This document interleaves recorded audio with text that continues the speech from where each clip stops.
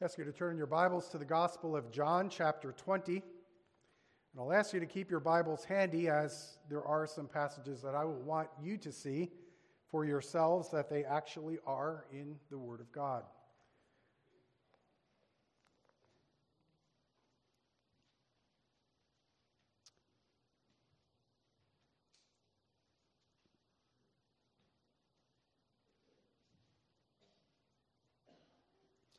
John chapter 20, beginning in verse 1, this is the Word of God. Now on the first day of the week, Mary Magdalene came to the tomb early, while it was still dark, and saw that the stone had been taken away from the tomb. So she ran and went to Simon Peter and the other disciple, the one whom Jesus loved, and said to them, "They have taken away the Lord out of the tomb, and we do not know where they've laid him." So Peter went out with the other disciple, and they were going toward the tomb. Both of them were running together, but the other disciple outran Peter and reached the tomb first. And stooping to look in, he saw the linen cloths lying there, but he did not go in. Then Simon Peter came following him, and he went into the tomb. He saw the linen cloths lying there, and the face cloth which had been on Jesus' head, not lying with the linen cloths, but folded up in a place by itself. Then the other disciple, who had reached the tomb first, also went in, and he saw and believed.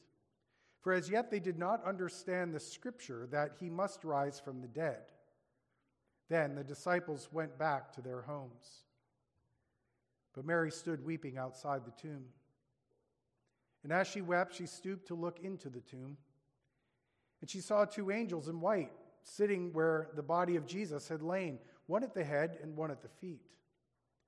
They said to her, "Woman, why are you weeping?" She said to them, "They have taken away my Lord, and I do not know where they've laid him." Having said this, she turned around and saw Jesus standing, but she did not know that it was Jesus. Jesus said to her, "Woman, why are you weeping? Whom are you seeking?" Supposing him to be the gardener, she said to him, "Sir, if you have carried him away, tell me where you have laid him, and I will take him away." Jesus said to her, "Mary."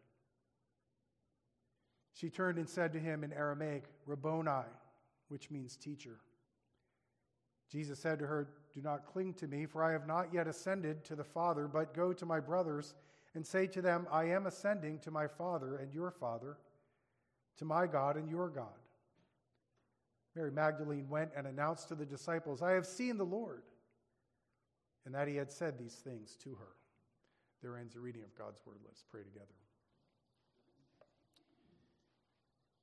Father in heaven, we do thank you for your holy word. We thank you for this wonderful account of the resurrection of our Savior. And Lord, we pray now as we absorb this passage and as we try to embrace the depths and the truth of what went on that glorious day and how it applies to us this very day. We ask that you administer to us through the work of your word, through the power of your Holy Spirit, and through the humble means that you've ordained, the preaching of your word. So please do send your Spirit in a special way to the preacher and to all of us who will hear today, as we come to you in Jesus' name. Amen. Well, I would imagine that it was something of a spoiler when our call to worship began. Jesus is risen. He's risen indeed. But of course, you know why you're here today. It's really no spoiler. You know why you're here. And you probably know the account of what we're dealing with fairly well. In the scheme of things, just days ago, we commemorated the death of Christ. Just days ago, as far as our passage is concerned, there was the death of Christ, but we're here today to celebrate his resurrection. If Jesus is not risen from the dead, there's no reason for us to be here today. There's no reason for us to be here any Sunday, but Jesus is risen, and so we're here to celebrate that. You might be here for different reasons today. You might be here today because this is very personal, because Jesus is your Savior. And you're here to celebrate the one who died for you and the one who is alive and the one who owns you. You might be here because of tradition, maybe merely tradition, but maybe both. Because you belong to Jesus and because it's your tradition to celebrate this way. You might be here because you're obligated to be here. You might be here just because you decided to be here.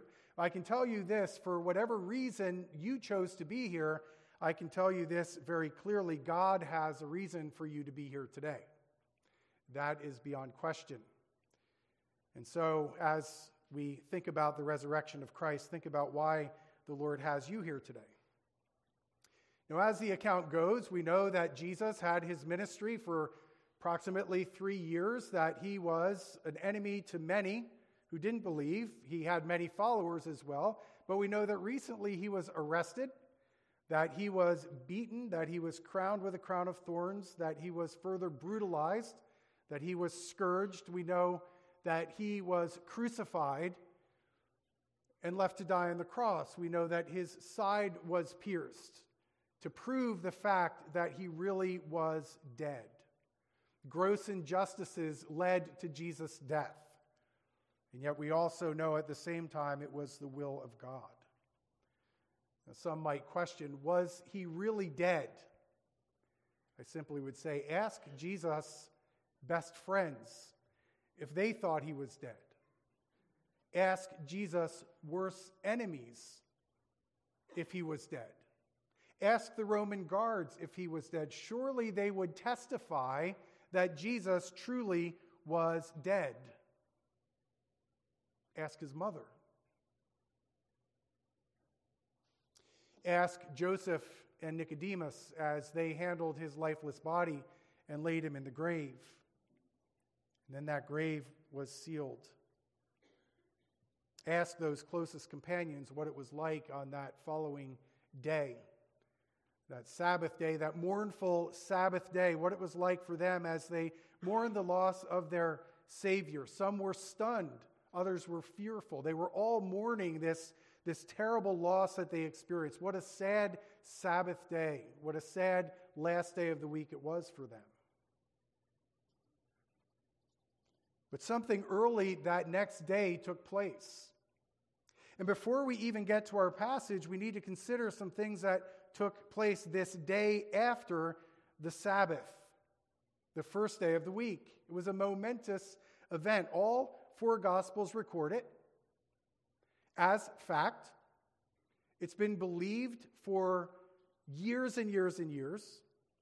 It's been testified to by many. It's been celebrated, this momentous event, and yet no one can describe what actually took place in the tomb where Jesus has been laid.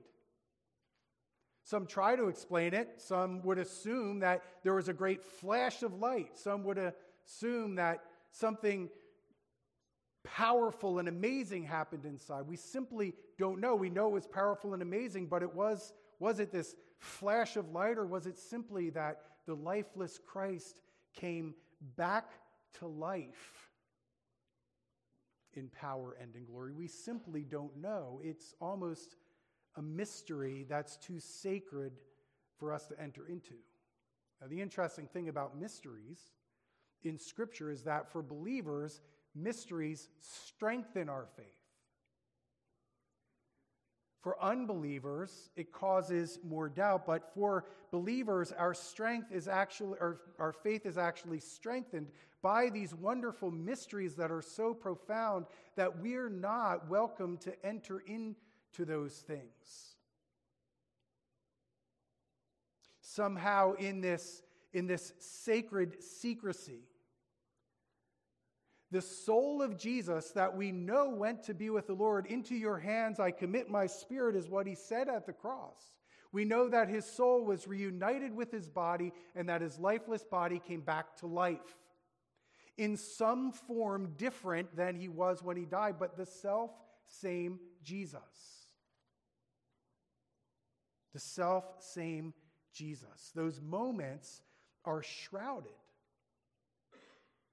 The disciples do go in and they see the linens there and they see the thing that would have been wrapped around Jesus' head carefully folded.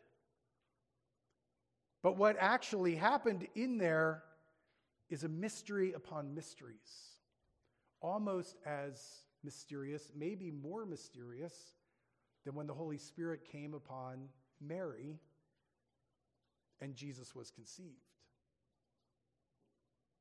A deep, deep mystery.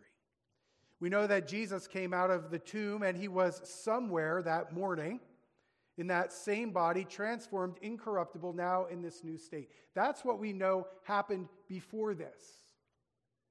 And yet we're not given all these details. This is what we do know, is that the women went early in the morning, while they were mourning, to the tomb.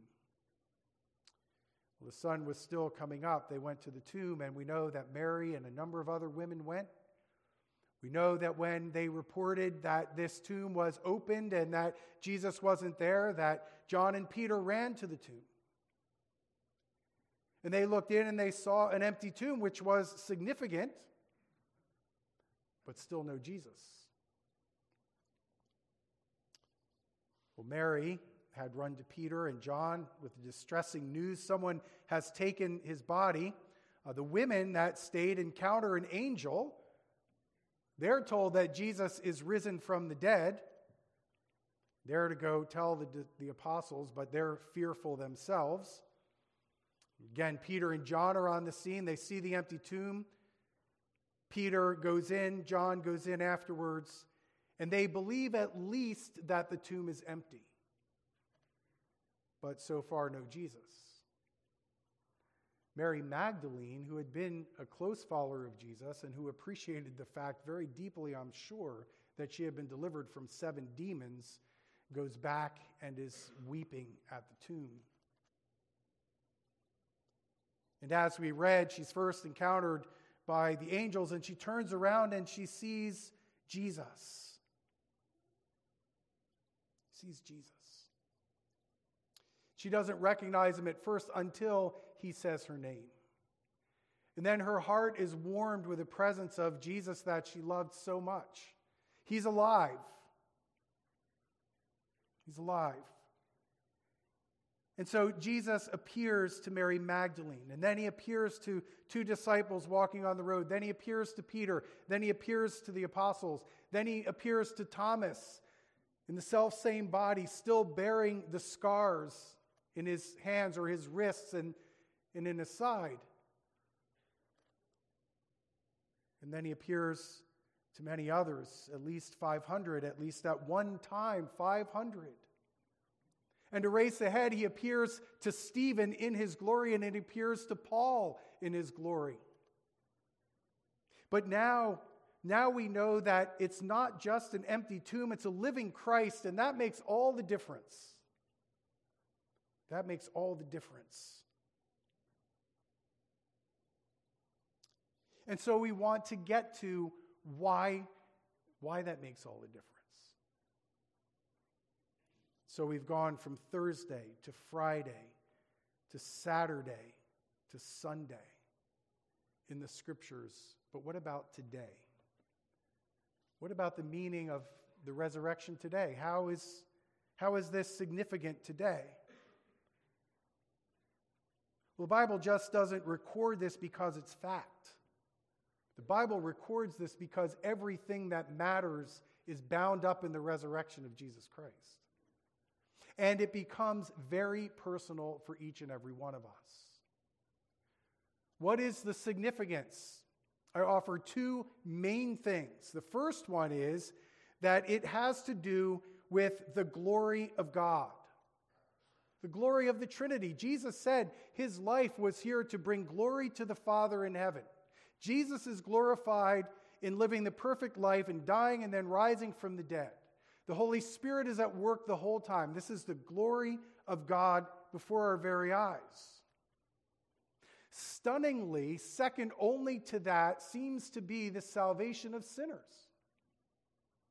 But before we get to that, it's also a vindication of Jesus Christ as truly being who he said he was, truly being the Son of the living God, the Christ. And here's where I want you to look at a couple passages with me. Turn with me to Romans chapter 1, beginning in verse 1. because we discover in these first few verses of Romans the significance, but also the key to the whole letter of Romans. And here's the Apostle Paul, who once would have certainly denied the resurrection, who was once going after people who believed in the resurrection. Now, this is the Apostle Paul, who is unashamedly preaching Christ crucified and risen from the dead. Romans 1. Paul, a servant of Christ Jesus, called to be an apostle, set apart for the gospel of God, which he promised beforehand through his prophets in the Holy Scriptures concerning his Son, who was descended from David according to the flesh, and was declared to be the Son of God in power according to the Spirit of holiness by his resurrection from the dead. Jesus Christ our Lord, through whom we have received grace and apostleship to bring about the obedience of faith for the sake of his name among all the nations, including you who are called to belong to Jesus Christ. And we'll end there. He was declared to be the Son of God in power according to the Spirit of holiness by his resurrection from the dead. God is glorified in this. Jesus Christ is vindicated, glorified as well. But it's also very personal, because in the resurrection of Christ, the spiritually dead have been made alive. Turn with me now to Paul's letter to the Ephesians.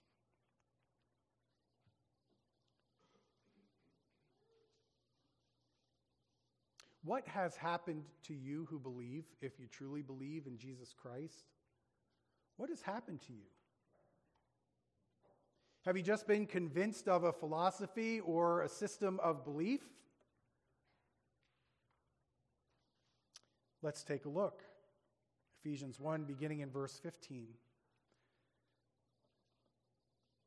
For this reason, because I have heard of your faith in the Lord Jesus and your love toward all the saints, I do not cease to give thanks for you, remembering you in my prayers, that the God of our Lord Jesus Christ, the Father of glory, may give you the spirit of wisdom and of revelation in the knowledge of him, having the eyes of your hearts enlightened, that you may know what is the hope to which he has called you, what are the riches of his glorious inheritance in the saints, and what is the immeasurable greatness of his power toward us who believe, according to the working of his great might, that he worked in Christ Jesus when he raised him from the dead and seated him at the right hand in the heavenly places, far above all rule and authority and power and dominion, and above every name that is named, not only in this age, but also in the one to come.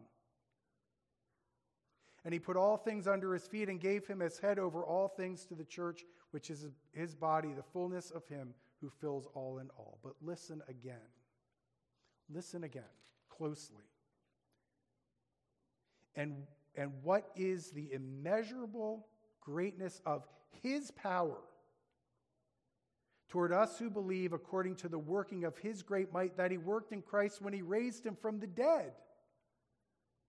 That's the resurrection power that's taken a grip on believers' souls.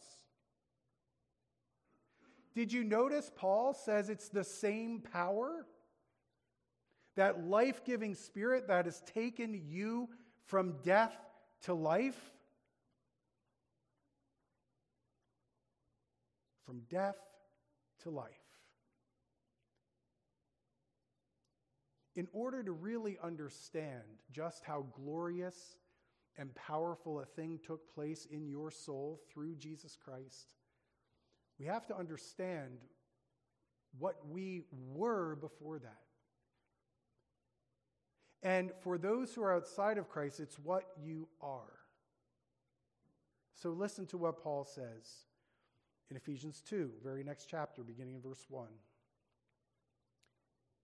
And you were dead in your trespasses and sins, in which you once walked, following the course of this world, following the prince of the power of the air, the spirit that is now at work in the sons of disobedience, among whom we all once lived in the passions of our flesh, carrying out the desires of the body and the mind, and were by nature children of wrath, like the rest of mankind. But God, being rich in mercy because of the great love with which he loved us, even when we were dead in our trespasses, made us alive together with Christ. By grace you have been saved and raised up with him and seated us with him in the heavenly places in Christ Jesus, so that in the coming ages he might show the immeasurable riches of his grace and kindness toward us in Christ Jesus.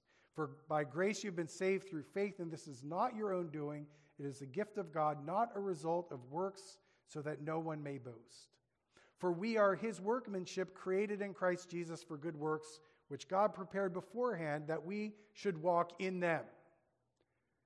You were dead. You were dead in your trespasses and sins, but you've been made alive in Christ. Just consider how dead you were and how amazing what took place in you is.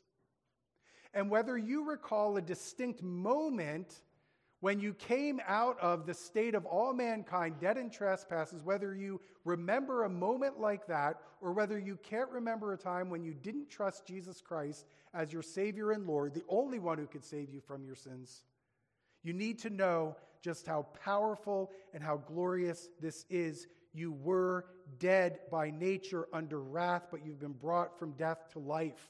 And it's all bound up in the resurrection of Jesus Christ. Again, that same resurrection power exerted in you. The Holy Spirit breathed new life into us. And so we have no reason to walk around as if we're still dead, as if we're the living dead. Romans chapter 6. Again, listen closely to the word of God. Verse 5. For if we have been united with him in a death like his, we shall certainly be united with him in a resurrection like his. We know that our old self was crucified with him in order that the body of sin might be brought to nothing, so that we would no longer be enslaved to sin. For one who has died has been set free from sin. Now, if we have died with Christ, we believe we will also live with him. We know that Christ, being raised from the dead, will never die again. Death no longer has dominion over him. For the death he died to sin once for all, but the life he lives to God. So you also must consider yourselves dead to sin and alive to God in Christ Jesus. That's true for believers. But for those who haven't trusted in Christ, there's another side of this. Did it sink in when the apostle described your condition in this life, this death? And that's foreboding for the next life. You must know how dead you are. And you might be sitting there, if you haven't trusted in Christ, saying, I don't feel dead. I pinch myself. I feel alive. But you see, we're speaking now about a spiritual death. Sure, you're alive now. But your soul, according to Scripture, is dead in trespasses and sins.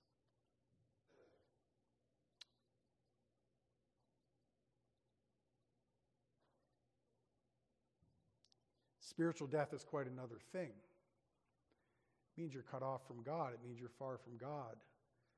It's hard to imagine a more awful thing, even in this life, described as misery, true misery of soul.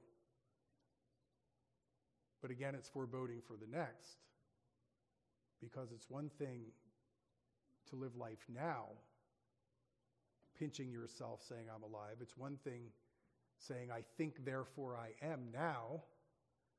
It's quite another thing to fathom an eternity cut off from God and not having his wrath appeased, as we read Christ has done. He's appeased the wrath that we deserve. I guess what I would say is for anyone who's in that condition to consider what God says and pray that the life-giving Spirit would open your eyes and your ears and touch your heart and transform your soul. Maybe that's the reason God has you here today.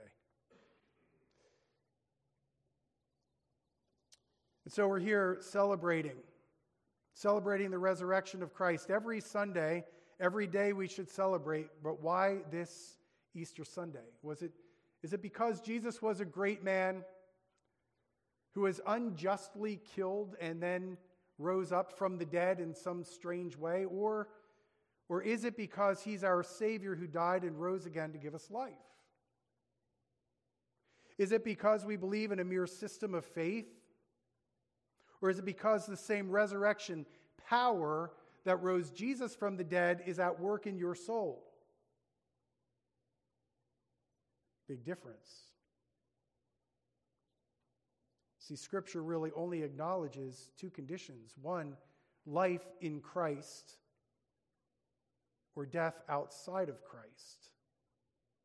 Life celebrated by those who can say, I know Christ, and those who don't know Christ and need to know Christ. Well, here's a spoiler alert. Not another one, you say. Spoil the whole thing. Not so. You need to hear this. All of us need to hear this. In 40 days, Jesus will ascend to the right hand of glory. 40 days. He's reigning right now. And as sure as Jesus was born, and as sure as Jesus lived, and as sure as Jesus died, and as sure as Jesus was buried, and as sure as he rose from the dead and ascended to the right hand of glory, this same Jesus is coming back. He will return. And in our passage, we see this revelation of Jesus before he ascends and before he returns, and there he's bearing the wounds of crucifixion. And we anticipate that we'll still see those wounds in glory. The one who had been pierced, we will look upon the one who has been pierced. And those whose sins have been covered by Christ on the cross and have been brought to life by the power of the resurrection, we'll see those wounds and we'll say that those are the wounds of the one who saved me.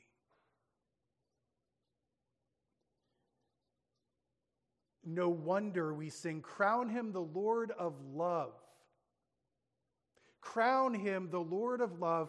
Behold his hands and side, rich wounds yet visible. Rich wounds yet visible.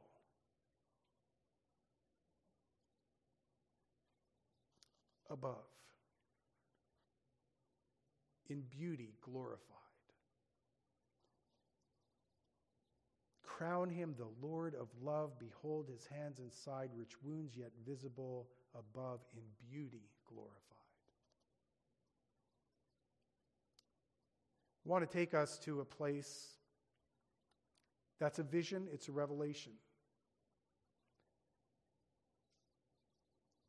When John the Apostle has his great vision that Christ gives him from heaven,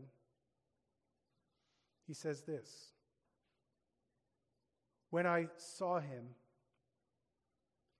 I fell at his feet as though dead. But he laid his right hand on me, saying, fear not, I am the first and the last and the living one. I died, and behold, I am alive forevermore. I have the keys of death and Hades.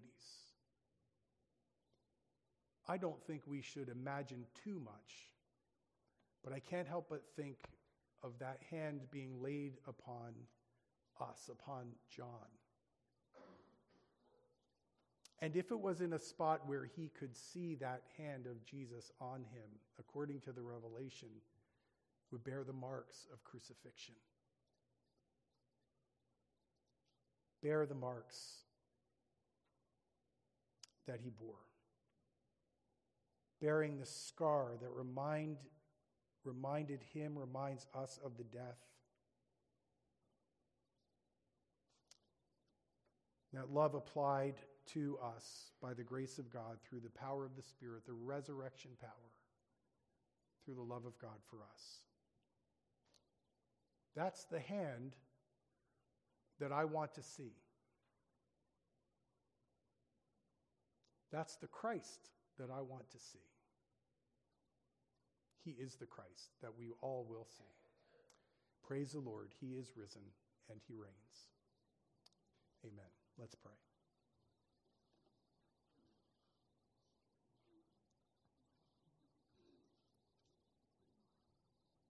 Lord our God, we thank you for the fact that you've glorified yourself through the life, through the death, through the resurrection of our Savior Jesus. Lord Jesus, we praise you as King of Kings and Lord of Lords, crowned with many crowns. This morning, crowning you in our hearts as the Lord of love. Loving sinners like us, dying for sinners like us. Rising up, we thank you so much. And this morning, we are so thankful that the resurrection power that was exerted in Christ has been exerted in our once dead souls, now brought to life, new creatures in Christ Jesus. And so we do rejoice this morning that he is risen. He is risen indeed. Amen.